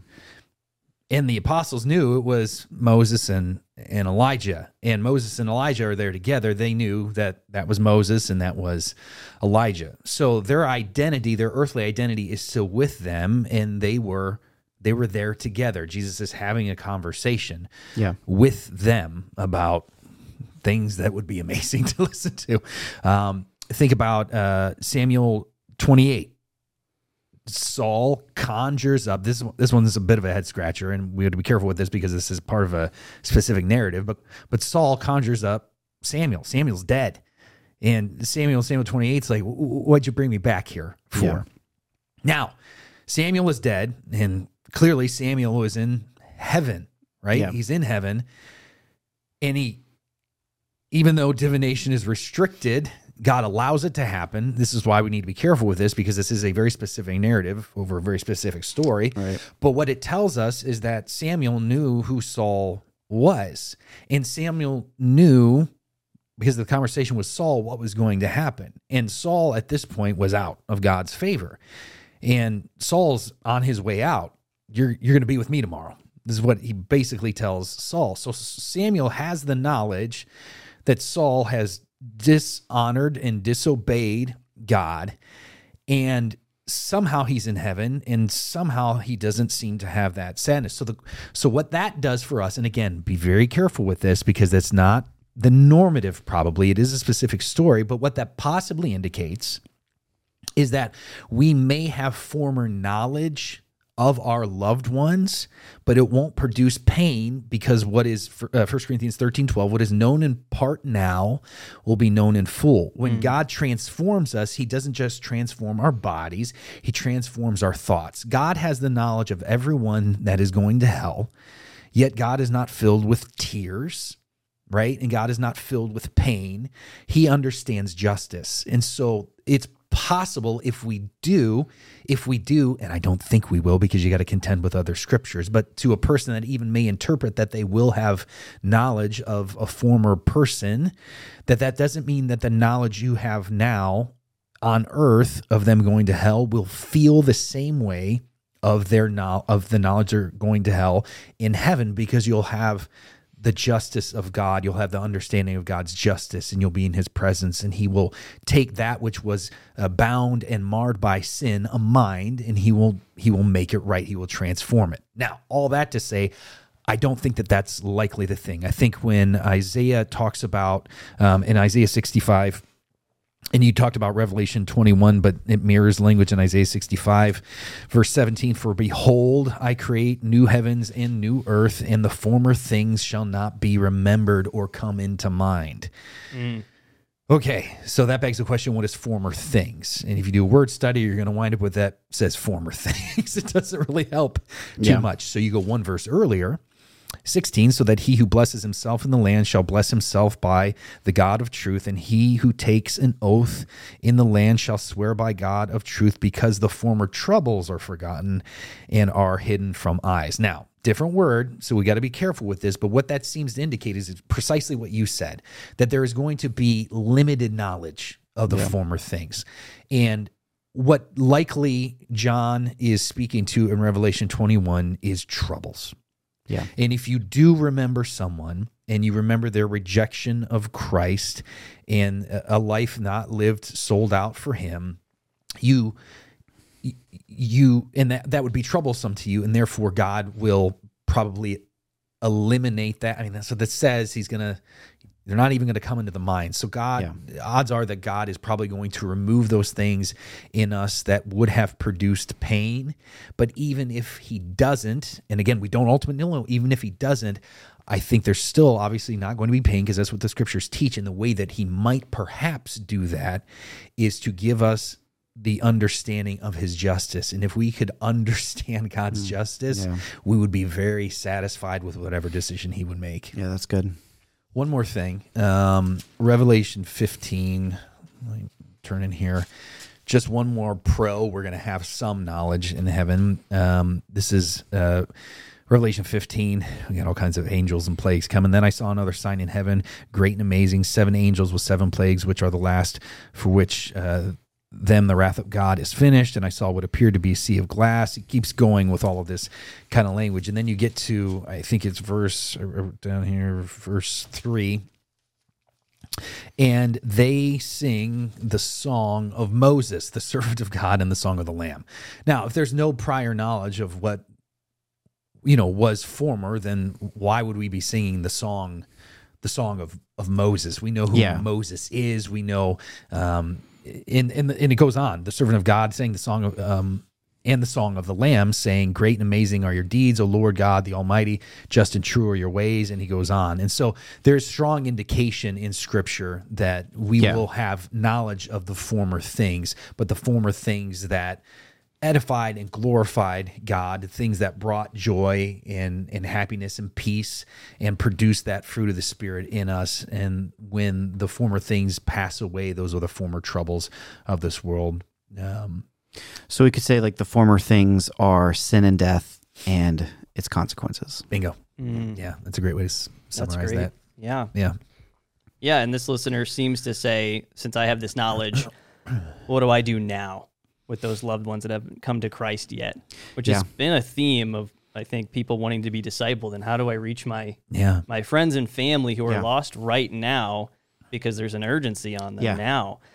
You know, being in student ministry, reports for the past decade, it seems like, have had that heightened indication of kids these days are experiencing anxiety, depression, stress, suicidal thoughts, taking their lives at such a rapid clip. It's insanely high. It still is. And so just been thinking about that this year too, going into 2023, like kids are contemplating taking their lives. The kids are dying. Kids are in this depressed state. What do we do as a student ministry to get after them? So there's an urgency here as well to share with these people in your life. We have the knowledge now. We have the knowledge now. It should create an urgency. Last night, I was sacrificing football last night to hang out with my wife, Liz, but I get an alert on my phone that the Monday night game has been postponed. And I'm like, what in the world could postpone the game? Yeah. This was the Bills and the Bengals. It wasn't in Buffalo, where they had a crazy blizzard, historic blizzard a few weeks ago. Yeah. I'm like, that has passed. Cincinnati doesn't have a problem. What's going on? I open Twitter, and this 22-year-old athlete, one of probably the fittest people in our country, took a hit to the chest. It didn't look like anything absurd or out of the blue. It wasn't a weird tackle. He got on his feet, and he just went cold, stiff, fell on the ground. I started tearing up. The whole team around him is tearing up, and you just had this moment of, did we just lose a life? This guy, as of our recording, is in the hospital in critical condition. Yeah. They're performing CPR and trying to revive him on the field. Oh, my. And you never expect that to happen in a game, especially with the fittest athletes on the planet. Yeah. And it's like, whoa, there's a sense of urgency, even for the people there that are in tears. They're like, we might have just lost somebody. Yeah. A brother, a son, a friend, a teammate. You have no idea when that's going to come. So I don't know. I just have this personally too, has been kicking me in the pants. Like, there's an urgency. If we're still in this situation with, in my context, a generation of students who are maybe ready to take their own lives, take something accidentally to rid themselves of some pain that they're experiencing, to urgently get in their lives and love them and serve them and tell them the good news that we have the knowledge of. Yeah. So there's that as well. Some of this goes back to what we talked about a few podcasts ago when somebody was asking about, do we have, as a church, have a responsibility to reach out to other churches that are preaching heresy? And, if we know people that go to a church that preaches heresy, what do we do? And it's along those same lines that if you've got a loved one that isn't in church, like what do you do? You had your students at Hope at Chipotle, as the good Lord would want. One of the bowls of righteousness. One of the bowls of righteousness.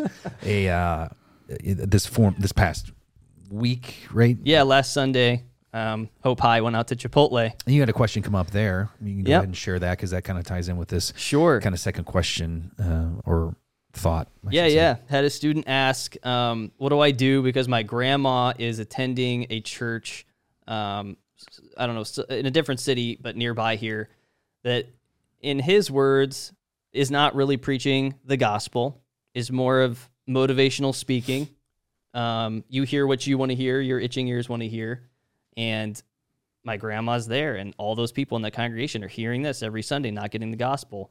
And so I can't believe that any of them are really saved. So what do I do? How do I maintain my relationship with my grandma, but step into her life and go, you're not going to a gospel preaching church, so therefore you don't have the mission to carry the gospel anywhere. You're in a feel-good seat. What'd you say? Honestly, were you like, honestly, he had 3 questions in this dinner, and this was the question that the leader in our ministry is closest to this student. I let him handle this one with him. Yeah, and great. he did a really great job. It was kind of that, like, what we talked about a few weeks ago. Yeah. You don't need to sit there and heckle the preacher. No. And get in there and do that, and then This all ties in that sense make of your urgency, case against though. them. Yeah. Like, and that's something that it is strange, right? Because I don't know. I'll just be transparent. Like I sometimes lack that urgency to the point of action. And there's a sense of urgency, and then there's urgency to the point of action. Like when you were watching that game, certainly you were limited. You can't do anything. You're you know forever away. You felt a sense of urgency, but it produced no action in you. It couldn't in that moment. But even if you had been in that stadium, right, there's urgency and feeling a sense of urgency because you know what the potential is. But to the point of action is where we need to get. And I sometimes I don't need to go beyond my own family. My own family to know that people are either not living their life in a way that honors the Lord. There's no fruit, or there's no faith at all.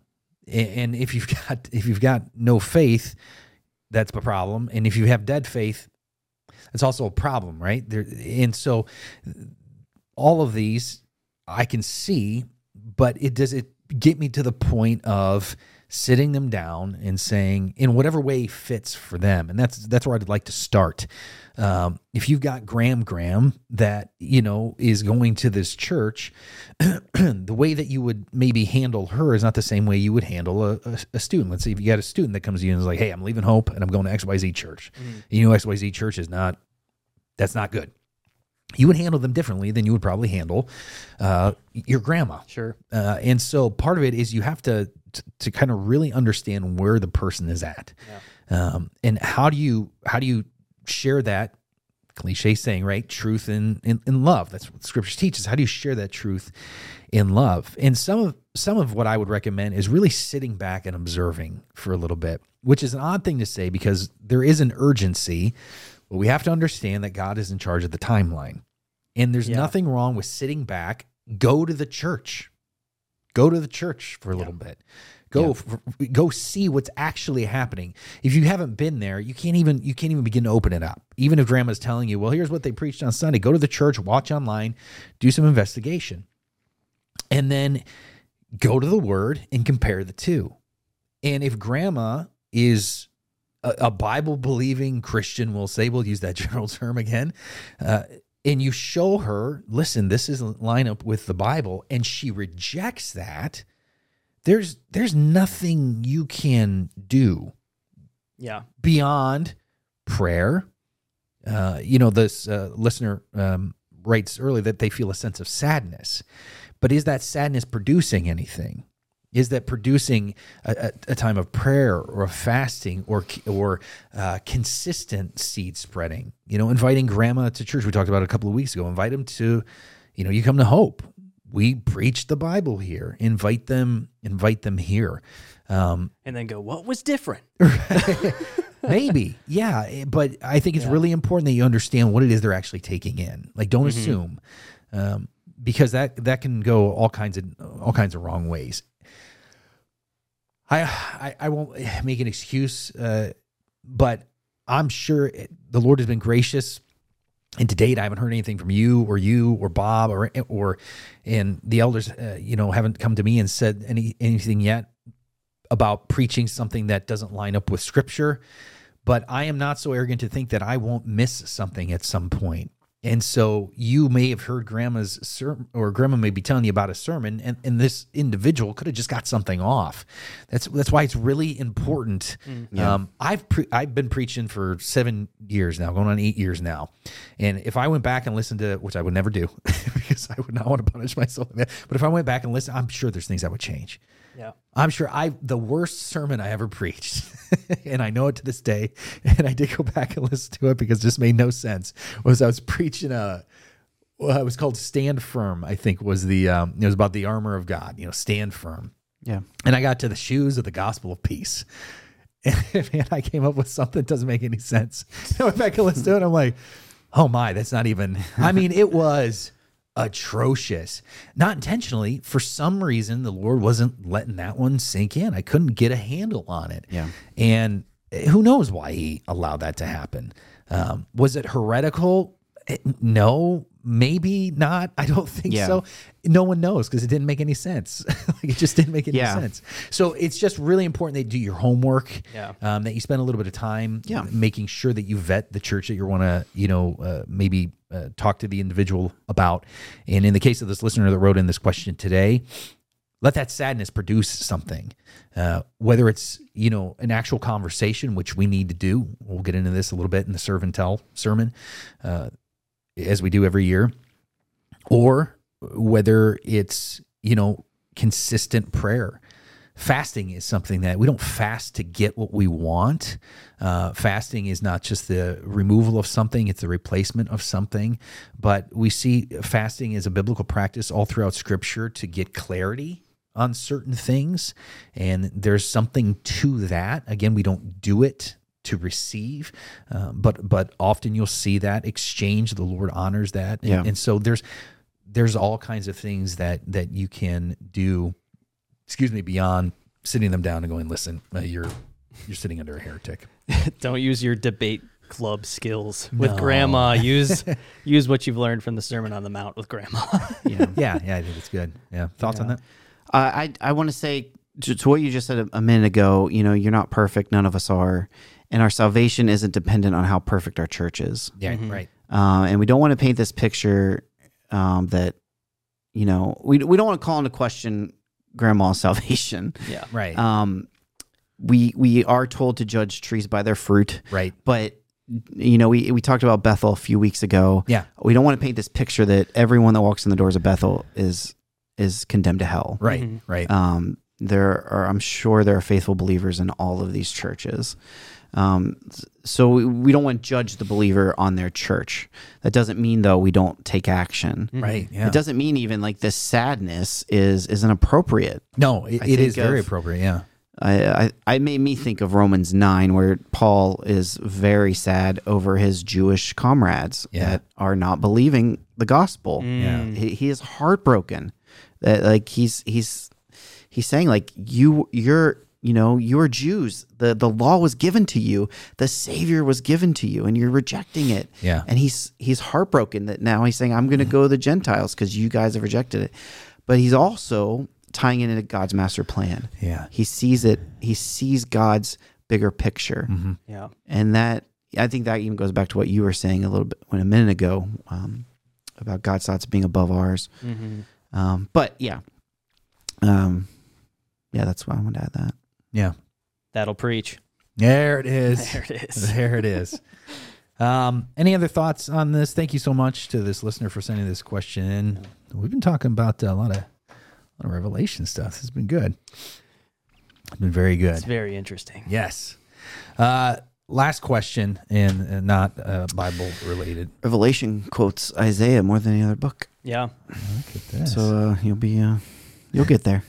And people have these questions. Yeah, there you go. People have these questions like because it's such a strange, can't wrap my head around text. Yeah. Right?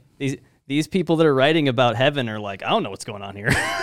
Yeah. There's eyes on creatures. Oh, yeah, John. There's 4 heads on this I creature. don't think anybody was more confused than John. Yeah. Well, right after, I almost included this on Sunday, after the marriage supper of the Lamb, John turns around and starts worshiping the angel. Right, Yeah. And the angel's like, get up. Yeah. Don't do that. Stop. He's very And he confused. does it twice in the book of Revelation. There's another time where he starts worshiping the guy talking to him. He's like, stop it. I'm just a servant like you are. I like that God makes Sassy Angels. Yeah. Is that the name of the podcast? There it is. Sassy Angels. I love it. What are you still doing here, guys? Go. Get up, you dummy. It's not, oh, my gosh, you're so confused. Well, poor John's just like, now? I know. Or, He's so confused. Right. I can't imagine I that. love that that's included, though. That like the detail is still there. That like John's like worshiping this guy. Oh, man. Stop it. Get up. So on this idea of resolutions, and you feel free to shut this down. We can always edit this out. Beyond book and spiritual, do you have any like personal resolutions? Like whether it's to, I don't know, whether it's you want to get back into bike riding, you want to, I don't know, learn a new technique on how to cut chicken. Is that what you do? That's all I think. He wants to learn a julienne chicken. Julienne the chicken. Hey, we don't need another name of the podcast. We got it. Sassy Angels. Yeah, I heard a great piece of advice several months before the new year, to start a habit a few months before the new year came. So I started working out 3 or 4 days a week, and then it went up to like 5 days a week. So I'm already at this habit. Oh, even today, I forgot my workout clothes, and I was so mad. I was like, I need to do this because I won't have the discipline. Just run to Goodwill. $10 to get your whole outfit. I'm like, I mean, I need to wash them. Bob first. always has workout clothes underneath his normal clothes. It's like a Superman situation. Tearaways. Yeah. So perhaps you could Can I borrow his. your Bob just tearaways? accidentally starts working out sometimes. Right. What are you doing? Wall push-ups. Yeah.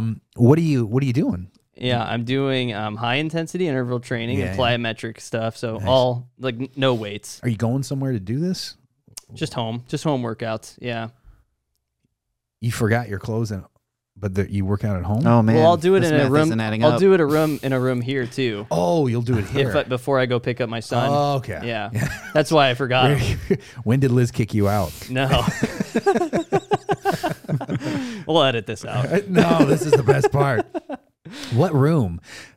I am just Anywhere now that's finding not out that used. Chad works out at the church. Your office. Where he's at from 10 to 2 p.m. That would explain all the stains on the carpet. Why is there blood in here? You're puking. Dial the intensity down a little bit. So what you do is you change your clothes here. Yeah. Are we all gone or are we here? Usually maybe somebody's here. Is it when you're practicing your sermons? That's when he's in prayer. We go down to the East Wing to pray. And then we hear 2 more, and 3, and 4, and 5, and 6. Good job.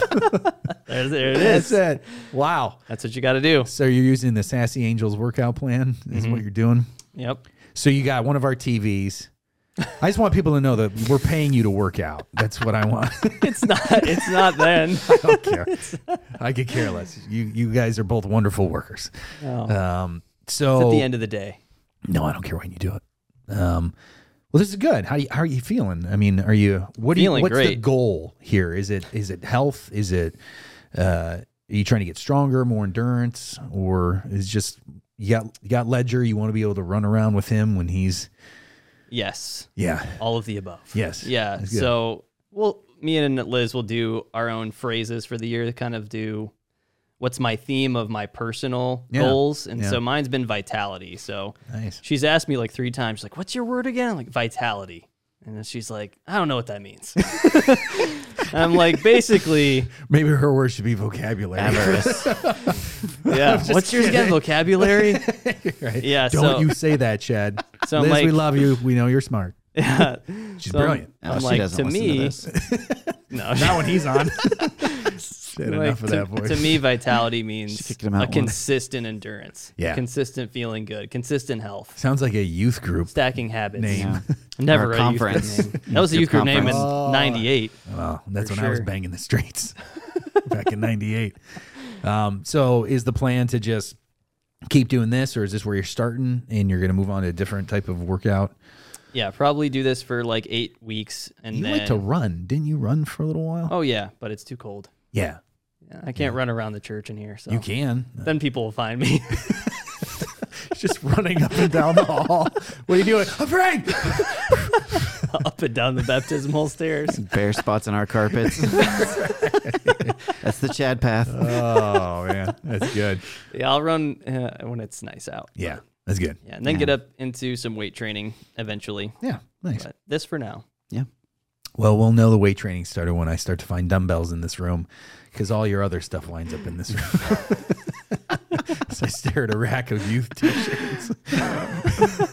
What was in here the one day? I forget. everything. Basketball hoop. Yeah, you and I and Papa two shot. goal. Right. Yeah. I was like, this Chad just Arcade he just games. does what he wants. He's the honey badger of workers. He just goes for it. What about you? What do you got going on? I'm gonna figure out how this watch works. Yeah. That's by I the would end give of the up year. on that. I don't. Yeah. Yeah. Hopefully it'll just tell me how it works. I think that's the TikTok of watches. Like at your age, there's no way you're figuring that out. Just understand other people like it and they use it. And it tells and then time. you have one, and so you look cool from a distance. Exactly. Yeah. I wouldn't give that watch too much information. Honestly, I might make a rule that's not allowed here at the church. It was for my wife. I don't. Maybe this is all feeding back to her. It's gonna wind up getting off your wrist and crawling onto Chad's and being like, "It's workout time. Go to the East Wing. Go to Neal's office. Yeah. Do you have anything that you're? I know you're into bike riding a little bit, or You've you've been on a fitness track for a while. Yeah, I started last year. I gotta tell you, on Sunday, as I watched from home, you were looking trim. I lost 25 pounds last year. Yeah, you look great. Yeah. Was that a new shirt, Christmas shirt? What was I always wearing? wonder that the Sunday after Christmas. Remember I was wearing. Yeah. This is a Christmas shirt. Yeah, it looks very Christmas. Yeah, this is new. This Yeah. was a Christmas gift. I think You iron that? It needs to be ironed. It was not ironed. Oh, it looks ironed. Oh, well, it's probably because it's new, but You're like I am, where you wear the long sleeve shirt, but then you roll the sleeve up. yeah. Why don't we do that? Why don't we just wear short sleeves? I don't like button down short sleeves. I don't Yeah? like them. Okay. I don't like how they feel. I don't like how they look. It's Yeah. a Gen X thing. What's that? It's a Gen X thing. Is that what we do? Yeah. Or we're just screaming. We're I'm close not to Gen 40? X. I'm in the gap. Are you? You're Yeah. between the X and the I'm the between. You're a boomer? The 7 year. No, I'm. I'm of the Depression era. You look great. I'm pre-war. Yeah. Yeah. No, I'm. 25 pounds is a lot. That's Yeah. fantastic. I'm riding my bike. I want to try to do a century this year. A century is 100 miles on the bike. Yeah. Okay. So that takes a lot of prep work and a lot of time to work up to that. Sometimes it throws me off because during the summer, I'll come in and you're here. Sometimes I'm here first. Sometimes you're here first. It all kind of depends. But I'll pull in and I'm like, nobody's here yet. And then I walk in and Mark's showering in the bathroom that has no shower. And I walk in and it just smells like hot bike. Hey, that's my thing. And then I walk out and then his bike is next to the other crap you've left in the office. Still smoking. Right, yeah. That bike you have is unbelievably light and unreasonably uncomfortable. Well, no, it's not. You That get used seat. to it. That seat. Well, yeah. You wear the gear. Yeah, Yeah. if you do like something like 100 miles, like you have to have a really hard seat. Okay. Because a soft seat will eventually just work against you. In the way it's Science. it's not intuitive, but like the hard seat actually is what you need for like those long rides. Yeah. Oh boy. Yeah, I rode it around the parking lot. You did? Your bike. Yeah. How do you think he knows what it feels like? If it's in the church, it's mine. I know You Chad guys rides it all the signed time. the contract. Chad's always working out on it. That's right. Yeah. No, it was years ago. Okay. I was like, can I try this? Oh yeah, And you were like, yeah. And so I took it outside and you got to have the padding. Yeah, I have like the padding in the shorts and all that. Yeah. it seemed fast though. Yeah. But then the tires seemed too small. I didn't feel safe. Oh yeah, it takes a while to feel comfortable. Yeah. I mean, because you're next to cars on the road with this thing. It takes a while to get comfortable, Yeah. but once you're comfortable, it's fine. So what's you got more weight loss goal? Is that Another 25. really? Yeah. Wow. Yeah. So what would that, do you mind saying, what would that get you? That would put me to, I'll just say this, that will put me to my wedding weight Oh, okay. when I got married. I eventually made it to that wedding. Neal was invited. I was very late. So we had a family crisis going on, legit. And I walked in late. I missed this entire ceremony. Yeah. I wasn't performing the wedding at all. I hope not. I was just Just here to party. Just there to sign the document. And then, I was I walked in the wedding reception as you guys were cutting the cake. And you were cutting the cake right by the door. Yeah. And it was a weird setup. I walked in and people started applauding. And I was like, I'm very used to this, but it just seemed inappropriate. I feel like this is Brandy's day. Thank you for the cake. And then your reception was beautiful. Yeah. Boiling hot. was the hottest day of the year. Hottest day of the It year. was 102 degrees that day. And that room probably comfortably sat 75 people. Yeah. And there were 1,500 people at the reception. Well, we had it at Sweetwater Landing, which is that what it's called? Anyway, at Rocky River at the trailhead there for the Metro Parks. Beautiful. And the idea was, people would walk around the marina. And be outside. And it flows right out to the deck. But it was 102 degrees out. And I think we talked about this. Nobody wanted to go outside. No. Well, why would they? Yeah, it was too hot. Yeah, so we're all dressed in suits. Yeah. And it worked. Yeah. It was something else. That was good. That's all right. Well, It was beautiful. 40's in the bag. Wow. Yeah. Episode 40. We shall return next week. If you have questions to submit, and we could use some questions as we took a break. Our listeners, I think, took a break from writing questions in as well. But submit your question to podcast at hopechristianchurch.com, or you can text your question to 440-HOPE. 222, and certainly nothing is off limits. Thank you, Pastor Mark. Thank you, Pastor Chad, for being here. Thank you. You guys will be here in perpetuity. Thanks for listening. Thanks for watching, and we will see you next week. See you. Bye.